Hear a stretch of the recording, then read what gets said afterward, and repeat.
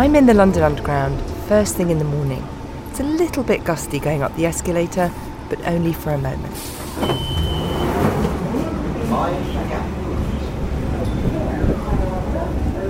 Excuse me. I make a podcast where I ask people where they're going. Soho House. Oh, nice. You look very tanned compared to the rest of the pale people on the tube. I was in Sydney for 5 weeks. So Nice. Doing what? my brother lives there, so visiting and relaxing. And now Monday morning, Soho House. It's not too shabby. My friend's a member there, my best friend, so they're having a late breakfast. What do you do that allows you to go to Sydney for 5 weeks in the winter? I'm an engineer. Oh, okay. That wasn't what I thought you were going to say. Sorry? That wasn't what I thought you were going to say. I know, I'm deceptive like that. You don't look like it. I mean, if engineers look like people, you don't look like an engineer. I know.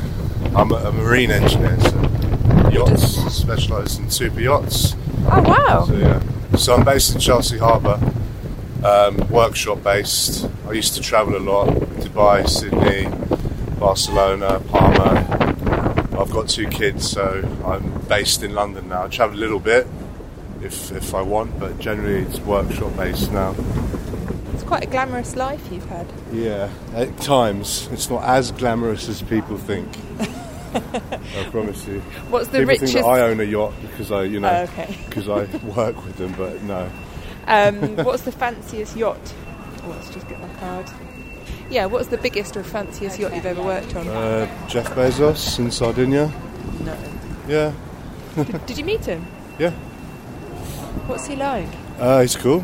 Quite reserved, but I was actually working for like a Russian family, and their yacht was moored next to his, and they heard about what I do, and because I specialise in like anchors, to get a lot of anchor problems on yachts. So What sort of anchor problems? they just malfunction. There's safety switches on.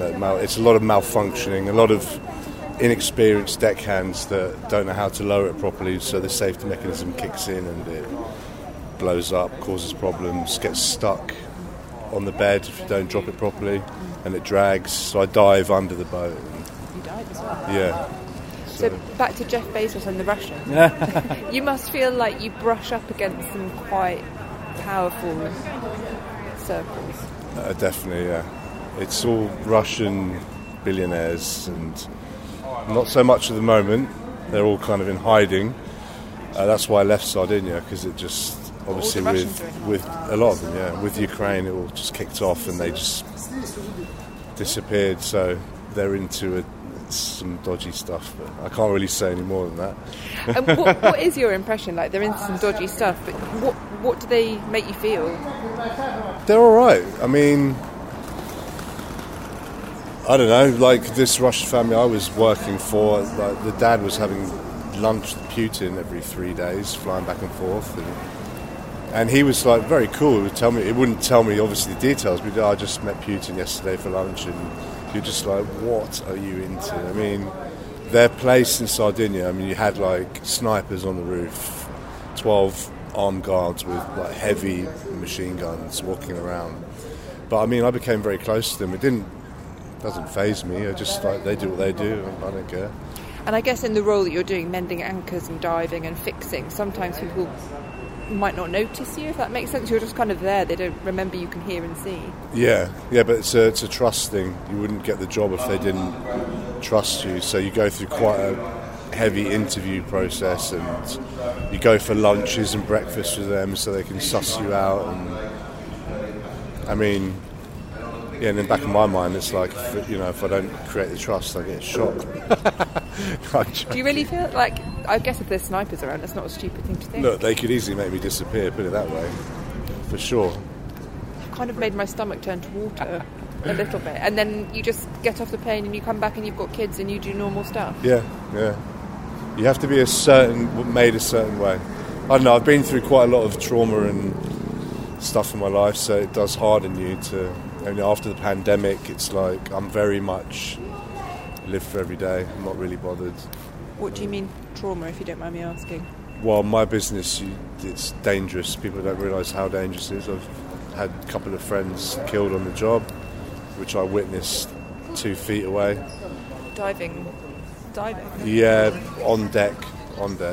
like with the safety cord that holds the anchor, just basically chopped him in half.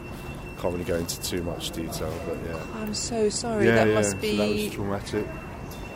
3 years of therapy. I mean, I still see him every night when I close my eyes, but you just learn to live with it. It's part of the job. You know what you're getting yourself in for. And if you want to specialise in certain areas, you have to kind of be prepared for that stuff. So it's kind of high risk, high reward, high emotion. Yeah. Good money? Yeah. Can't lie about that.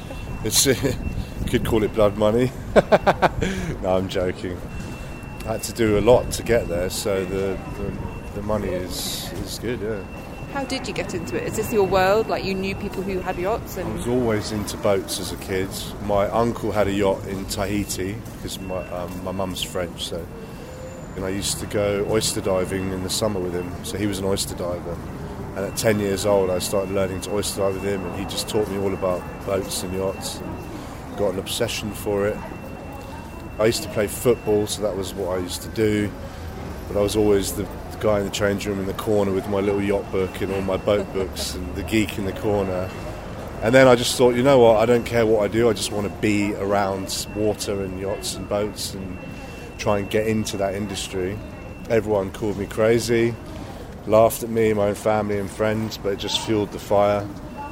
Because I knew more about yachts than people did that have the degrees and all the masters, because I learned firsthand. But just to get in, you still need the piece of paper. So I had to do a master's in marine engineering, and I did the 4-year master's in 18 months.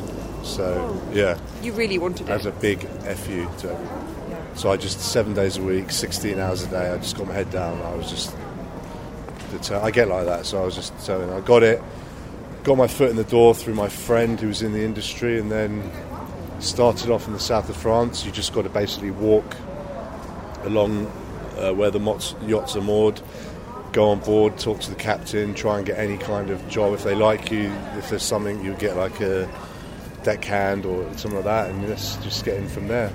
So when you've arrived in the south of France and, you know, the water's kind of lapping at the edge of the harbour, did you just think, yes? Yeah, felt at home. I speak French, I speak Italian, I was sporty. I knew I had an edge over the others, you know, and when you want something, you just get the confidence. And found a captain, and they were like, yeah, come on board, you can be an assistant to the head engineer straight away. And after 4 months, I had his job. Wow. Yeah, he wasn't too happy, but it's word of mouth, and then Shell approached me. The rest is history. So as you were talking, you unzipped your jacket, and I noticed your tattoos. Are they significant to what we've been talking about? A lot. Life tattoos. They all mean something, so they're all... But the crown on your neck, what does that mean? That was when my friend died. So it's cheesy, but I was in a bad way. I mean, I witnessed it 2 feet in front of me, and all I could think of was my fault, because I could have warned him, but it happened in a split second, but it felt like 5 minutes. It was all in slow motion. So my brain is thinking, you should have said something, shouted so he could move, but it was like blink of an eye and he was gone, you know.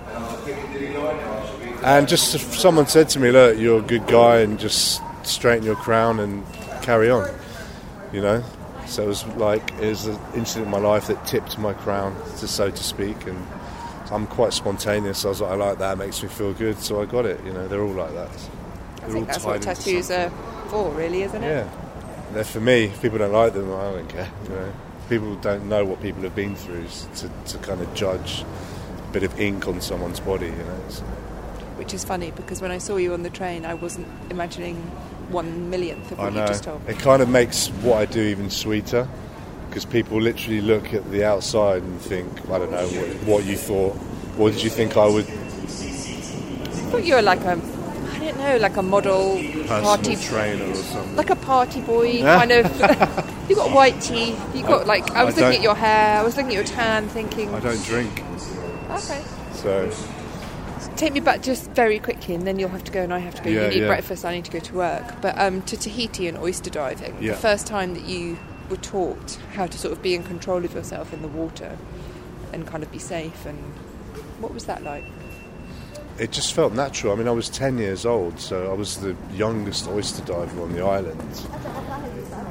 So we're in London, we're surrounded by buses and roads. You've just come back from Sydney, but how long can you last before you need to be near the salt water again? About 5 minutes. I was already on my phone on the tube, like, looking, yeah. I've been offered some work in Dubai soon, so I might go and do that. But I've got 2 boys, I really haven't seen them in a few weeks, so it's brutal. I don't want to travel anymore, but sometimes I feel like it is what I do, and they're almost old enough now they'll be able to come with me and stuff, so yeah. But for the time being, I'm just staying in London and catching other people. Trying not to dry out. Yeah, I'm feeling dry already. Thanks for talking. Great. Thank you. Bye. Bye.